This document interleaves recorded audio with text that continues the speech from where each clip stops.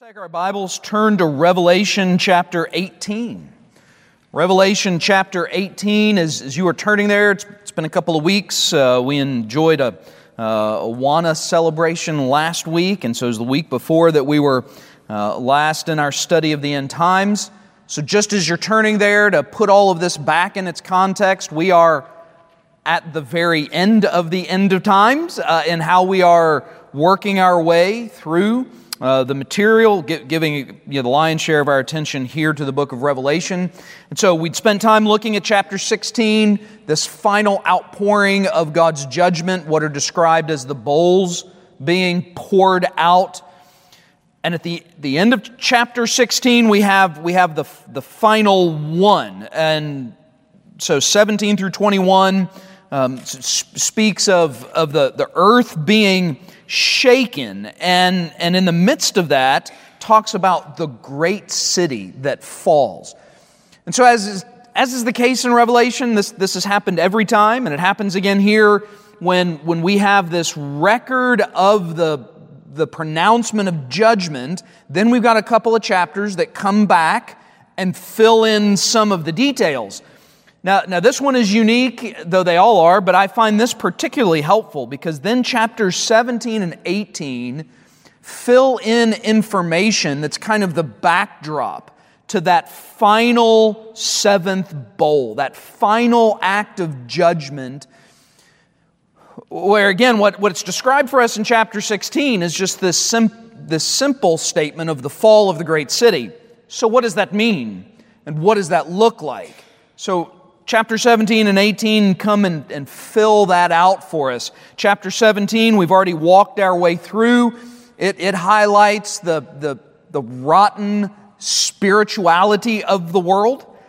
This what I called spiritual adultery, this going after of other gods. We see this as a consistent theme in Scripture. It is one of the premier reasons for God's judgment, that people do not worship Him as He deserves, even when God intervenes and makes Himself known, even in extreme cases where God intervenes and makes Himself known in His judgment against their sin.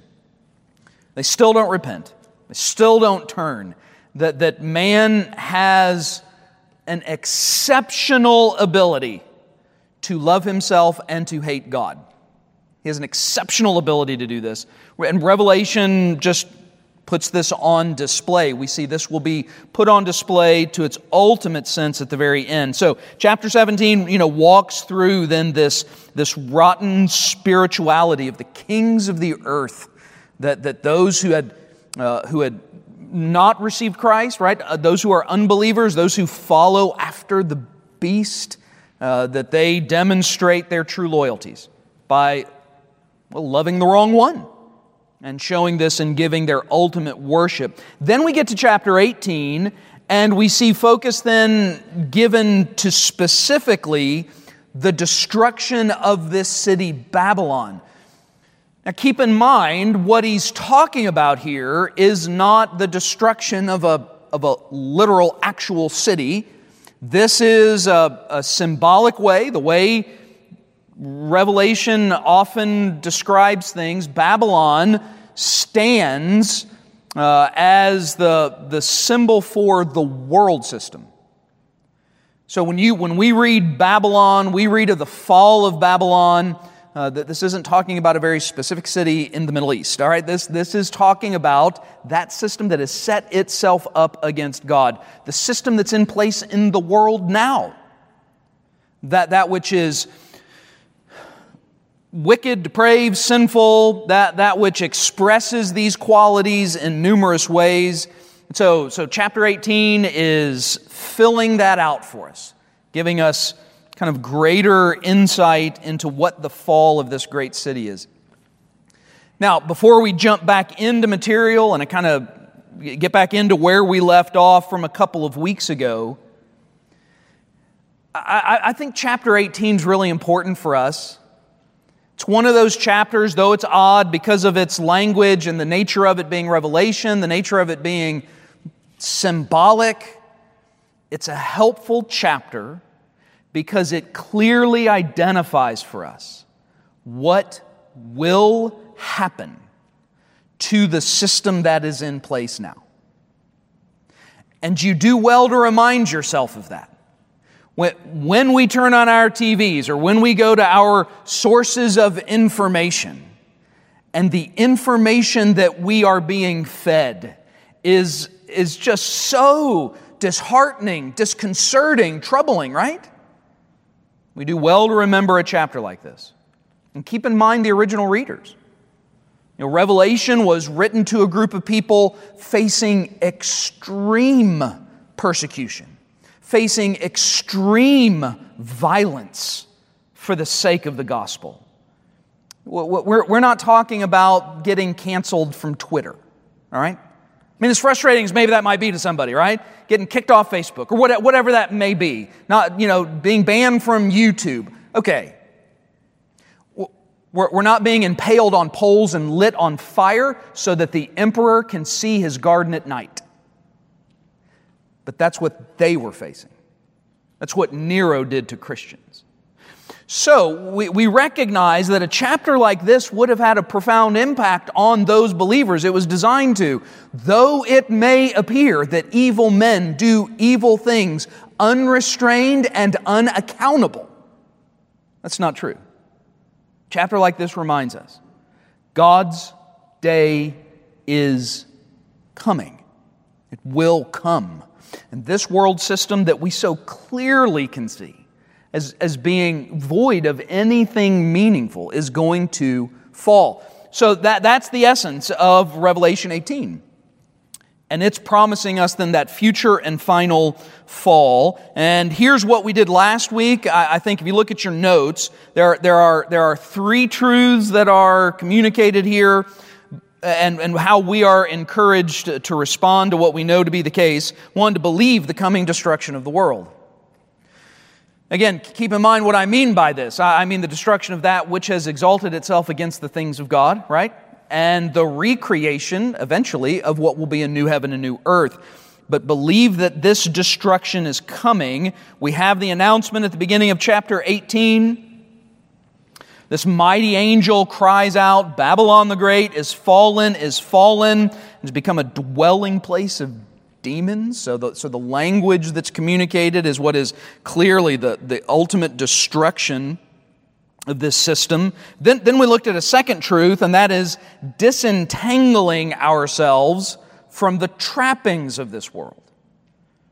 Because then we hear another voice from heaven, verse 4, calling out to come out of her, my people, lest you share in her sins and lest you receive of her plagues.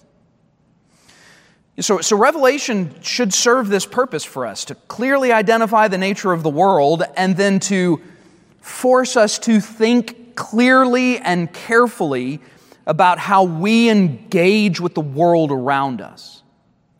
Now, let me just clarify something here. I want to make sure that I say what I mean to say and don't imply something I don't mean to imply. When I say disentangle, I do not mean disengage entirely, because the gospel demands otherwise, right?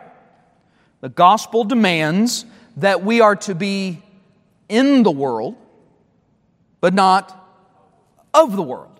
So when I say disentangle, what I mean, and we'll see kind of how this fleshes out with the rest of the text we'll look at tonight.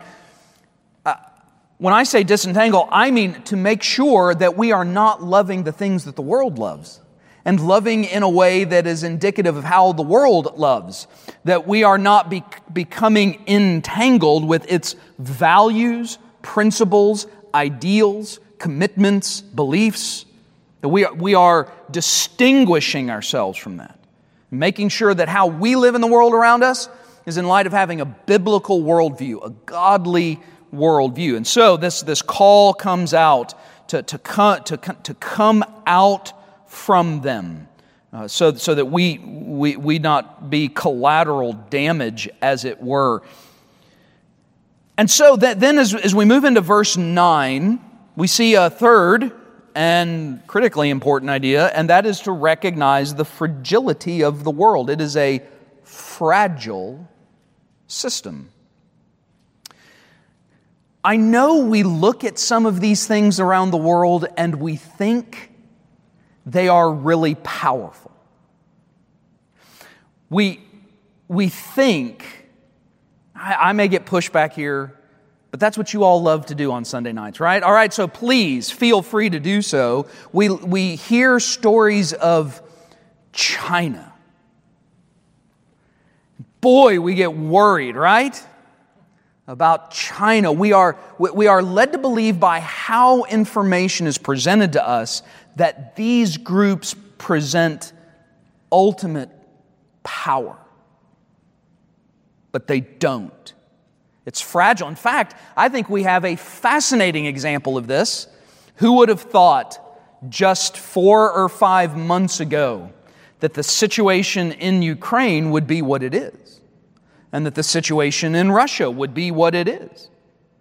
That in fact we do see a nation that by all accounts seemed to be a significant power that should have taken this other little nation within days, right? That's what we were told. Of course, that didn't happen. I think these kind of things indicate something. These portraits that are painted for us are not really accurate. It's not the world as it really is. And for sure, Revelation comes along and reminds us this system is fragile. And we see this in a few ways. It is a fragile political system. Notice how then this goes on to be described. Verse 9. The kings of the earth who committed fornication and lived luxuriously with her will weep and lament for her when they see the smoke of her burning, standing at a distance for fear of her torment, saying, Alas, alas, the great city Babylon, that mighty city, for in 1 hour your judgment has come. Now, this is already interesting because a previous statement had been made about Babylon that her judgment would come in 1 day.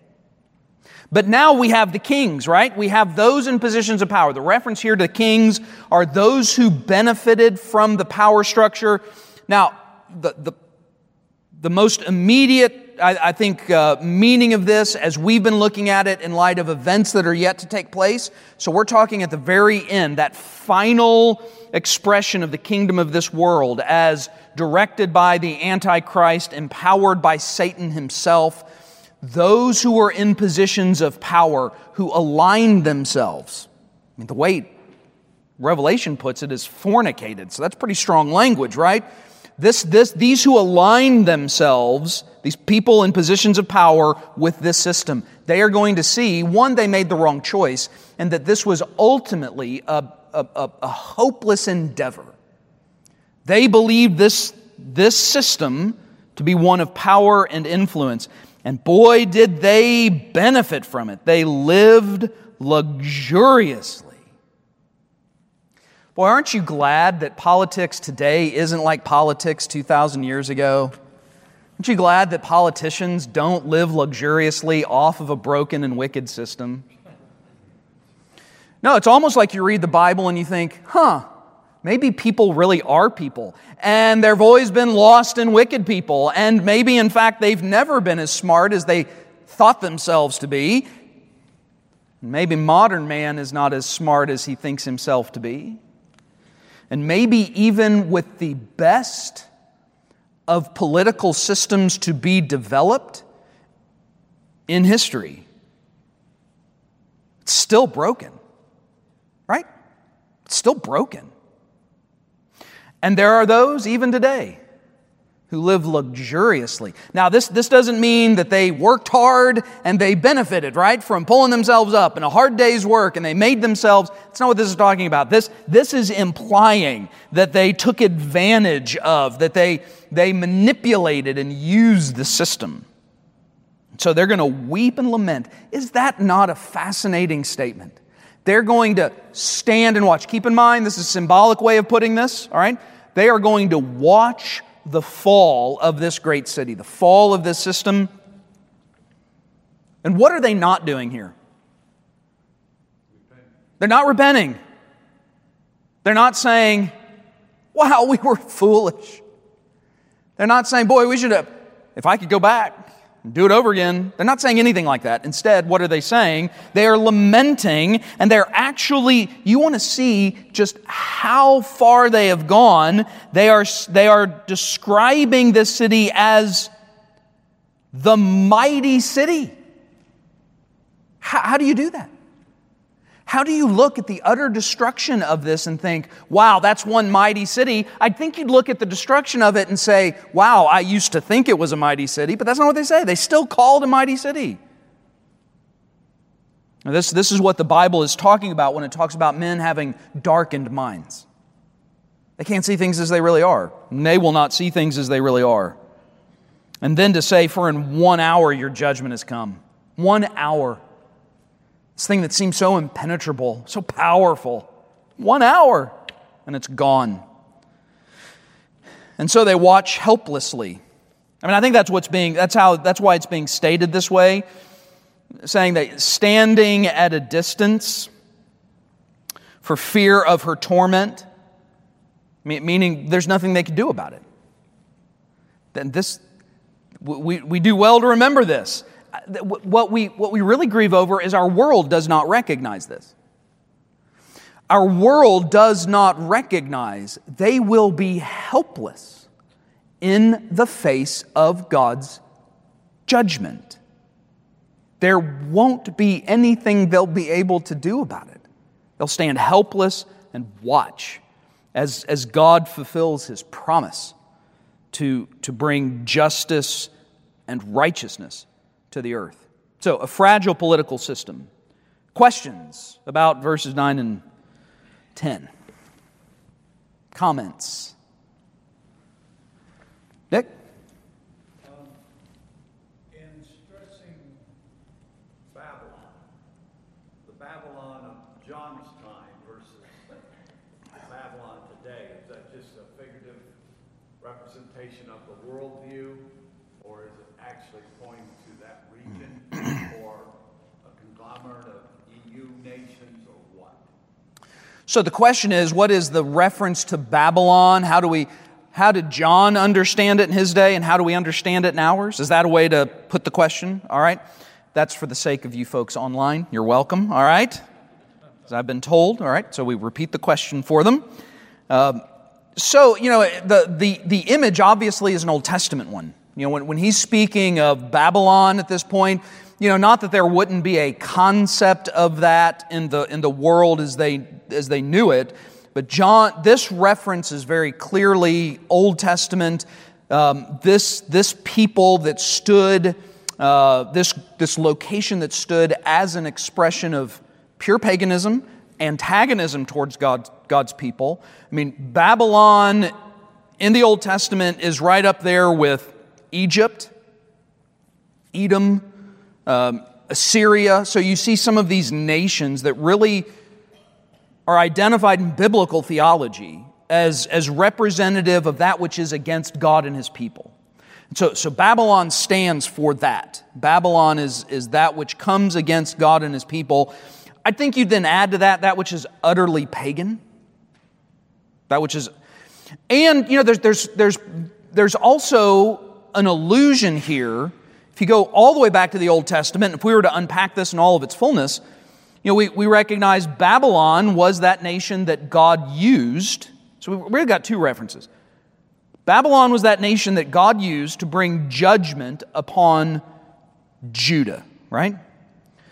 And Nebuchadnezzar comes into Jerusalem and inflicts such extreme violence that the prophets are also clear. The Assyrians do the same thing. The prophets are clear. They are God's instrument of judgment, but they will not escape God's judgment at the same time.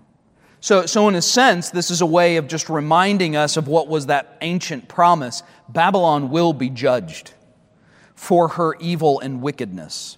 But I would say Babylon also goes all the way back to Genesis 11 and goes back to Babel and the establishment then of that city and a group of people that wanted to build a tower to the heavens. You usurp and circumvent God, right? That's what they're doing.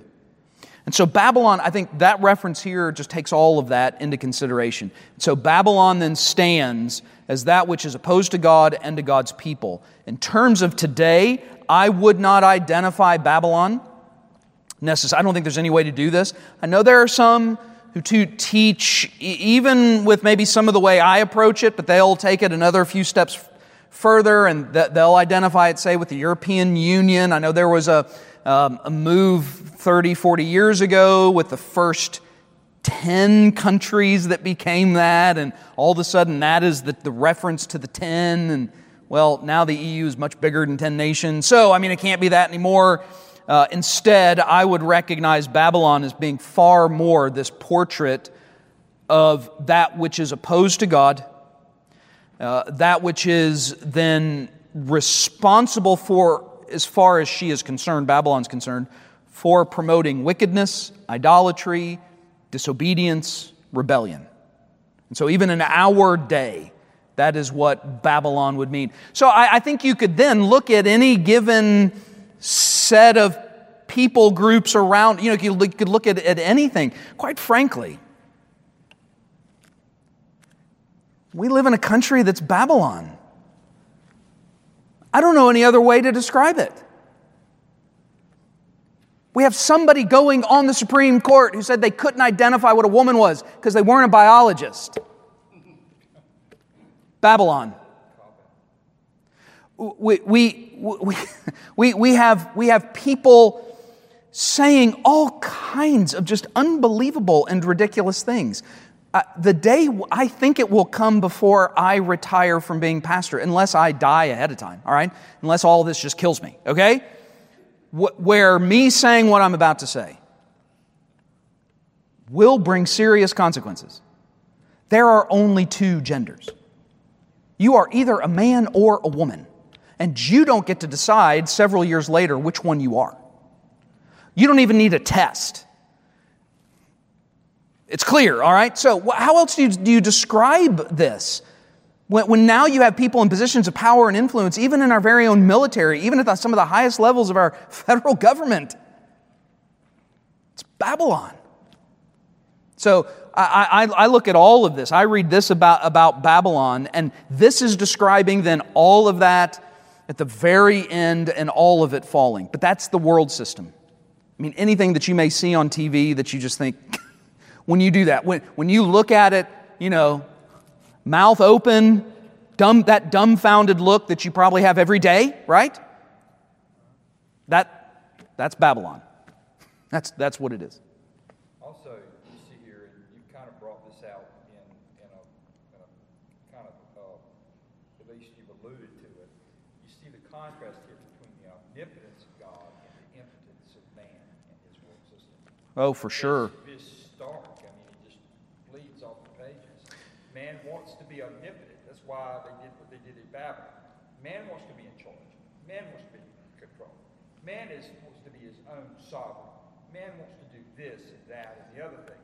And what it was doing one of these in the face of God and saying, no, I'm divine. I have that attribute of omnipotence. I can be as powerful as you are. And the all-powerful God is saying here, the one true God of heaven and earth, no, you can't. I'm in a class by myself. I'm omnipotent. You're not. You're impotent. And I think the contrast here is stark. It reads from the pages. It comes out, just leaps off the pages. That man thinks he's omnipotent, but in reality, this world and this system of this world, which is corrupt and evil and is out to, because it's under the control of and under the power and under the sway of the evil one, wants to be God, and God's saying, I'm showing you that you're not me, and I'm not you. And you're going to find this out in a very stark way, that what you consider to be all-powerful and mighty and strong and all that, I can just in a second, in just 1 hour, all that can be gone. Yeah, so yes, as Michael was saying, if you didn't hear that, how this really sets up this contrast between the omnipotence of God and the impotence of man. And I think that's a really succinct way to summarize how that's being described. Yes, God's omnipotence versus man's impotence, and how we don't think we are that, how men do not think that they are actually without power, but God demonstrates His ability to bring down the supposed mighty city and to do so. Again, the time frame, saying 1 hour, that's just a way of saying it happens really quickly. So, all right?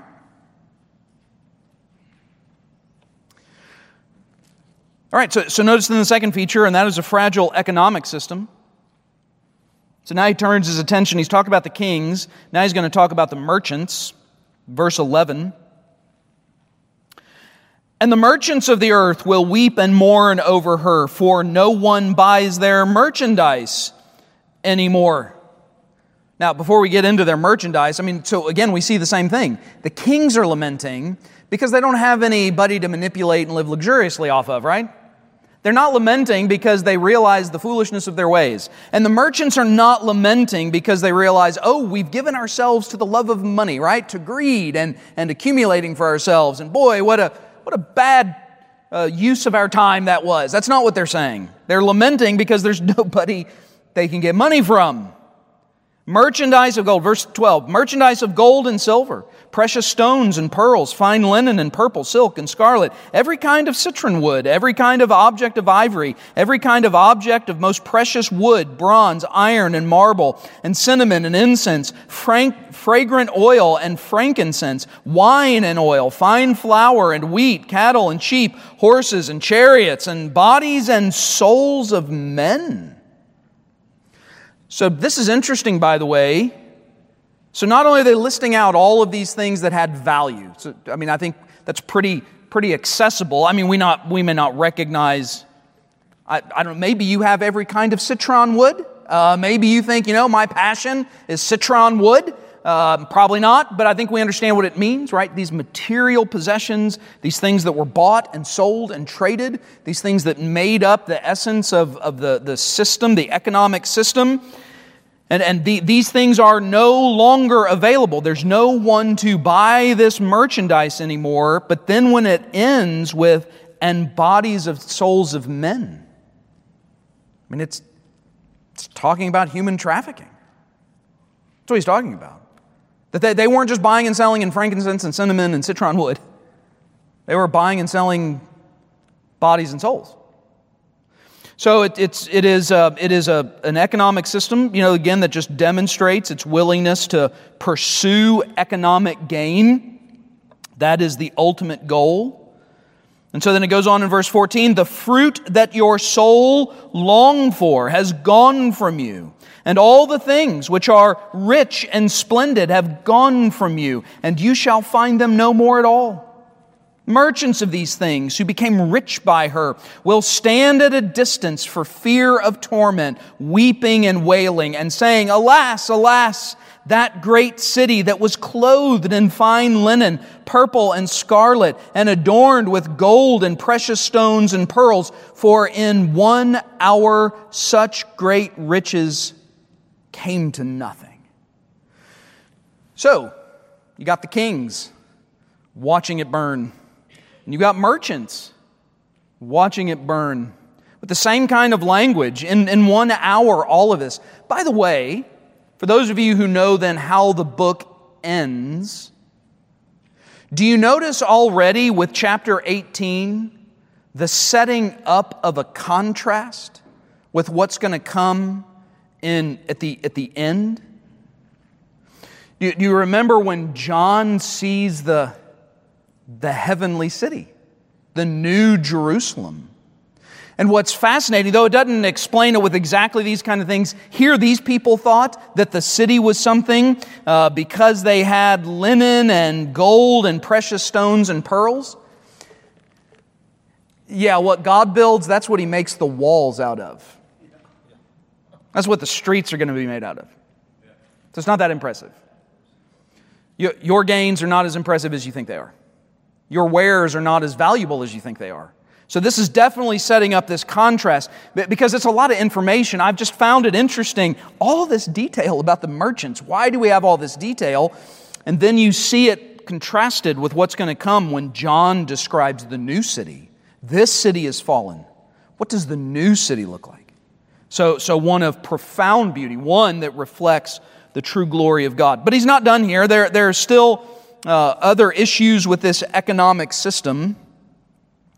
Every shipmaster, all who travel by ship, sailors, and as many as trade on the sea, stood at a distance and cried out when they saw the smoke of her burning, saying, "What is like this great city?"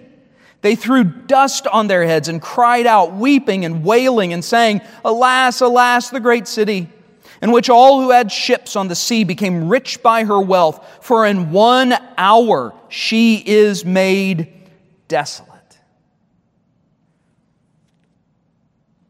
Again, it is just so striking to me, the reflection of the heart of man in this, the wickedness of humanity, of unredeemed humanity. I mean, this is the language of repentance, right? I mean, it should be. In other words, if you just said, "Oh, they threw dust on their heads and cried out weeping and wailing," if I just read that out to you and then asked the question, what do you think comes next? What would you probably assume? What would we assume? Contrition, right? We would assume that's going to be followed with confession of sin and repentance and crying out to God, but that's not what they do. Instead, they're still going to, well, they're in essence giving their worship to the city, are they not? Alas, alas, the great city. And so it just is putting on display what is the utter wickedness of mankind. And keep in mind the other significance of a chapter like this.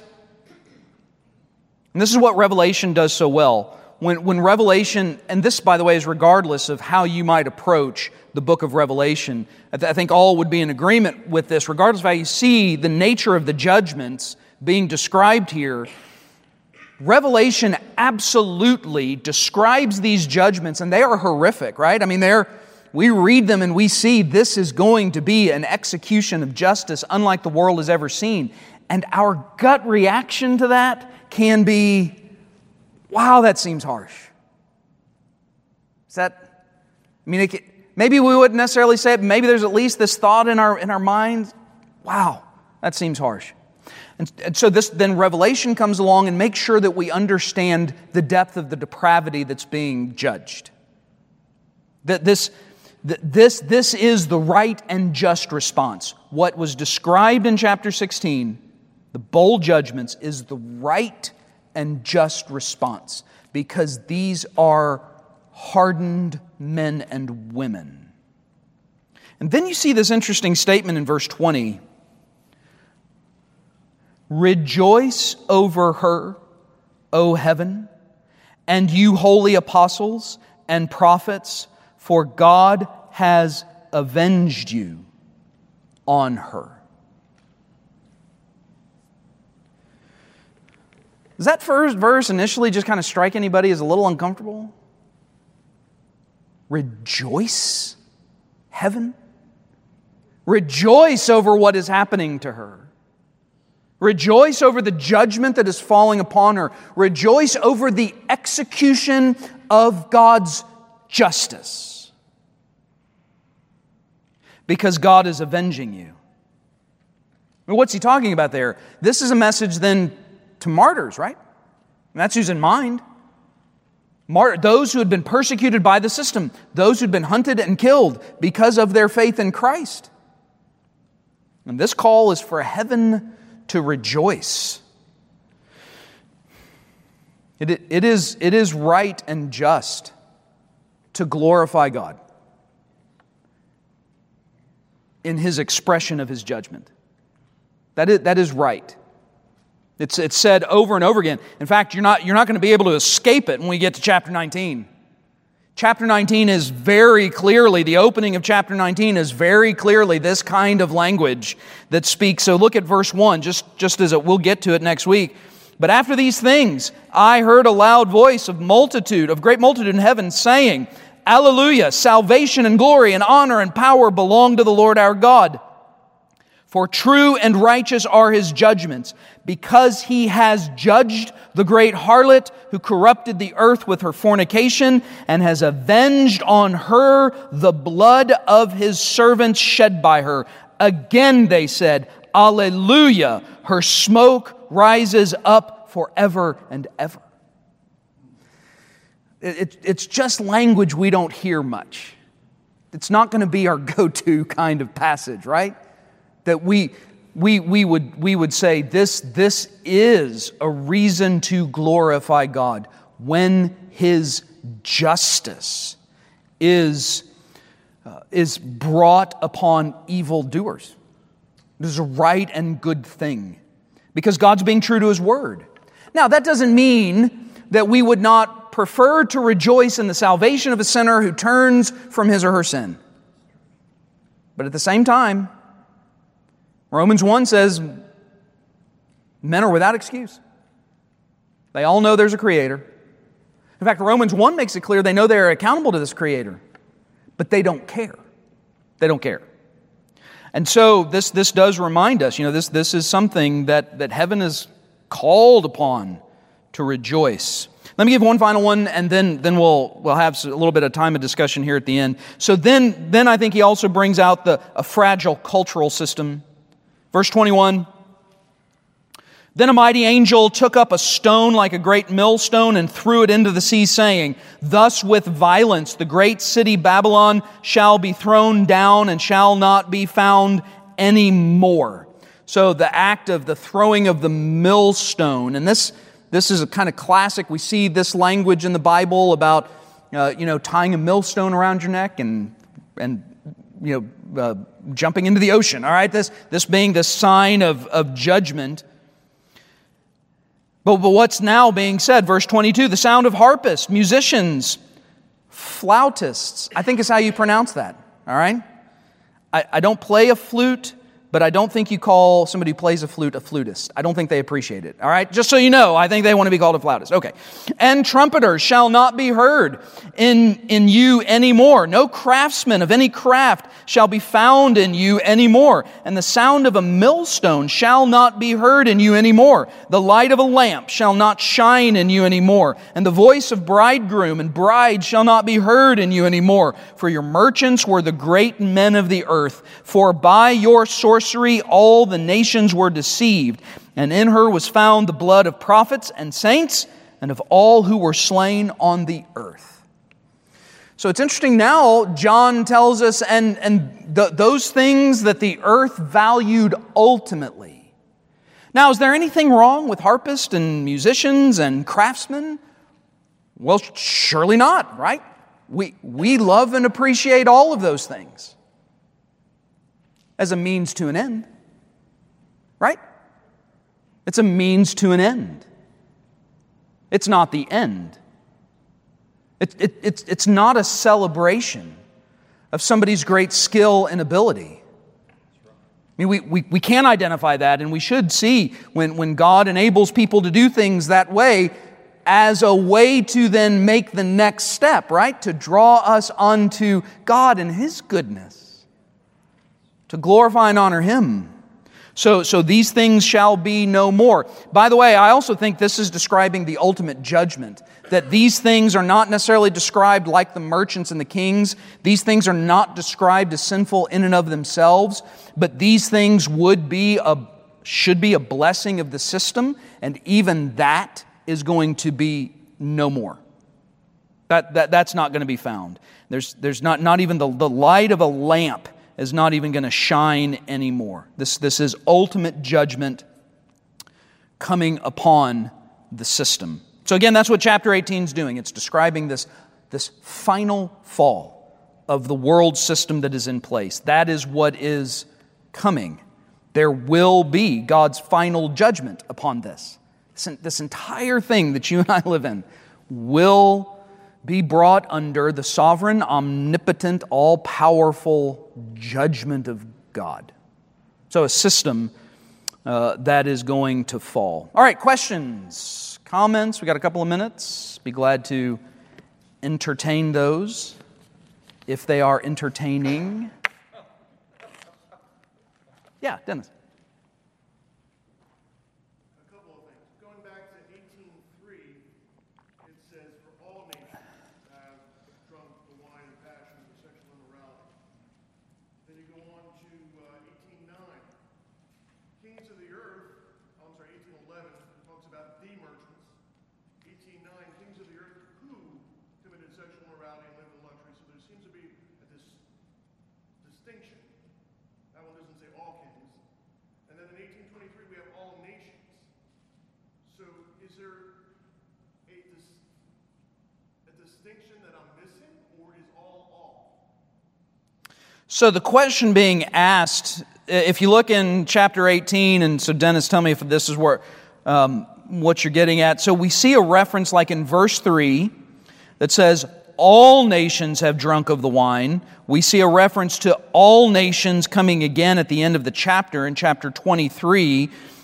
But then we have what sounds like, say, verse 9, the kings of the earth who committed fornication, as if then identifying a specific set of kings, nations. So the question is there a distinction actually being made?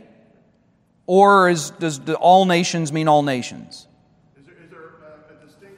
They can say all, but maybe it doesn't mean all, if that makes sense. It depends on what the meaning of is, I think. I wasn't trying to go there. But you knew I would. So, so does all mean all? I mean, yes, I think all means all. I think when it, and my reaction to that question is then to see in verse 9, the kings of the earth. I think that is referencing all the kings of the earth, and they all committed fornication, is how I would answer that. So yes, I don't think it's making a distinction. I'm not aware, though, of some resource or commentary that would say otherwise. There could be, but I'm not aware of one. Doesn't that go back to the notion, and we've always studied it, we're a nation founded on Judeo-Christian principles, and sometimes we always reference the United States as a Christian nation, but in reality, John MacArthur is right when he talks about Scripture, pointing out there really has never been a truly Christian nation. There have been nations that have followed more Christian principles than others throughout history in varying times, but ultimately, all the nations of this world have been predominantly and have been influenced predominantly and overwhelmingly by this corrupt, evil, destined for destruction system, including the United States, which was founded, many of the founders were believers. Well, there were a lot of them that weren't believers. I mean, Jefferson was an out-and-out Unitarian. Sure. I doubt very seriously Jefferson was a believer at all. Brilliant man, greatly used of God, despite the fact probably not a believer at all. But we have a tendency, because we live in America, we've been blessed with a country that's had all these freedoms and had great leadership, and God, made us, as it were, a beacon on the hill to a lost world. That doesn't mean that the nation itself was Christian. We've never really technically been a Christian nation. And I think MacArthur makes that point well, and others, not just Sure. MacArthur, but he's right. I mean, technically speaking, that's hard for us to grasp because we've been so blessed with living in America. Sure. And having the freedoms and the liberties that we do. Yeah. So Michael just bringing out, this reference then to all nations, and that we should recognize this in the context of even our own. And it is hard for us to think this way.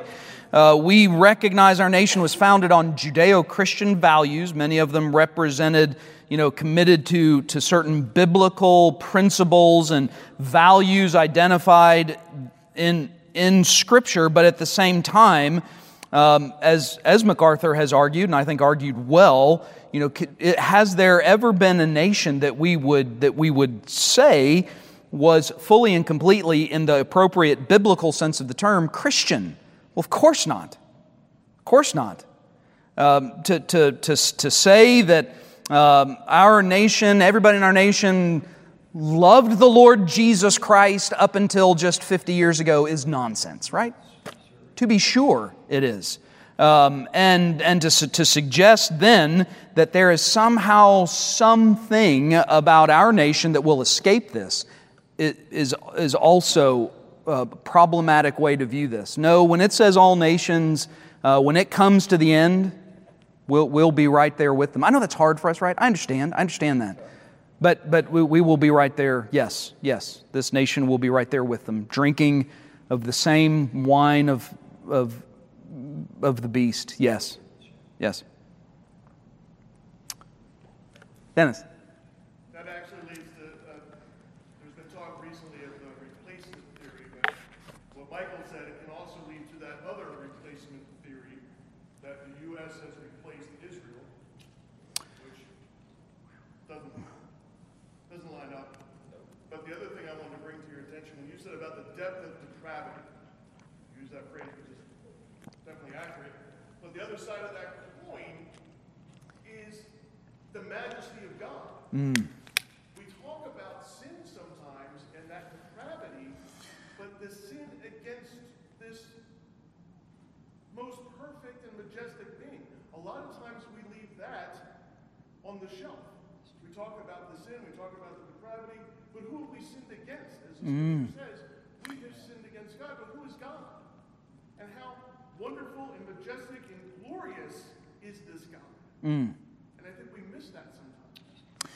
Yeah. So Dennis just bringing up, one, we would also want to reject this notion that the United States somehow is a replacement for Israel. And there have been those who've argued such, I think especially maybe historically, though that doesn't hold any biblical water, so to speak. But to also, be mindful of the fact that these individuals, when we talk about their sin, we don't want to distinguish that as just an isolated act, but one done unto God. That in fact it is an act unto a holy, majestic, glorious God. And to always keep before us, when we talk about the sin problem, we are also talking then about a way one decides to relate to God Himself. That's the essence of sin. Good. All right, well, we have one more Sunday night. And I told you, Jesus would come back before my sabbatical. All right? And He is. He's coming back next Sunday night. In Revelation 19. All right, so He's going to come back.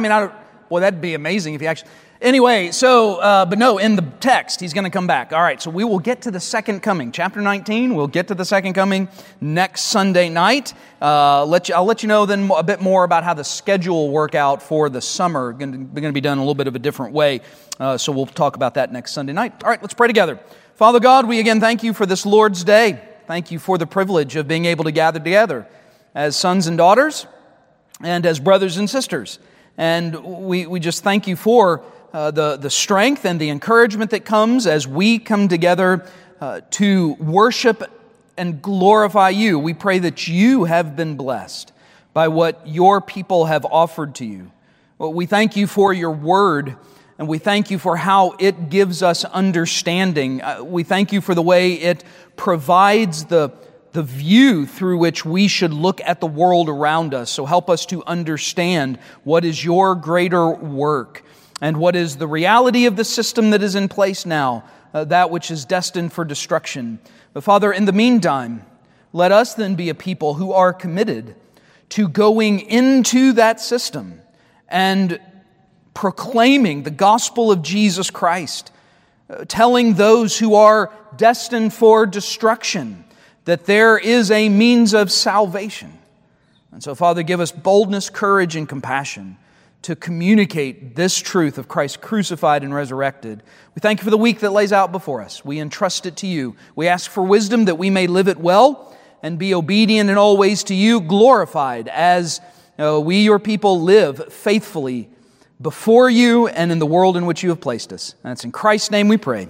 Amen.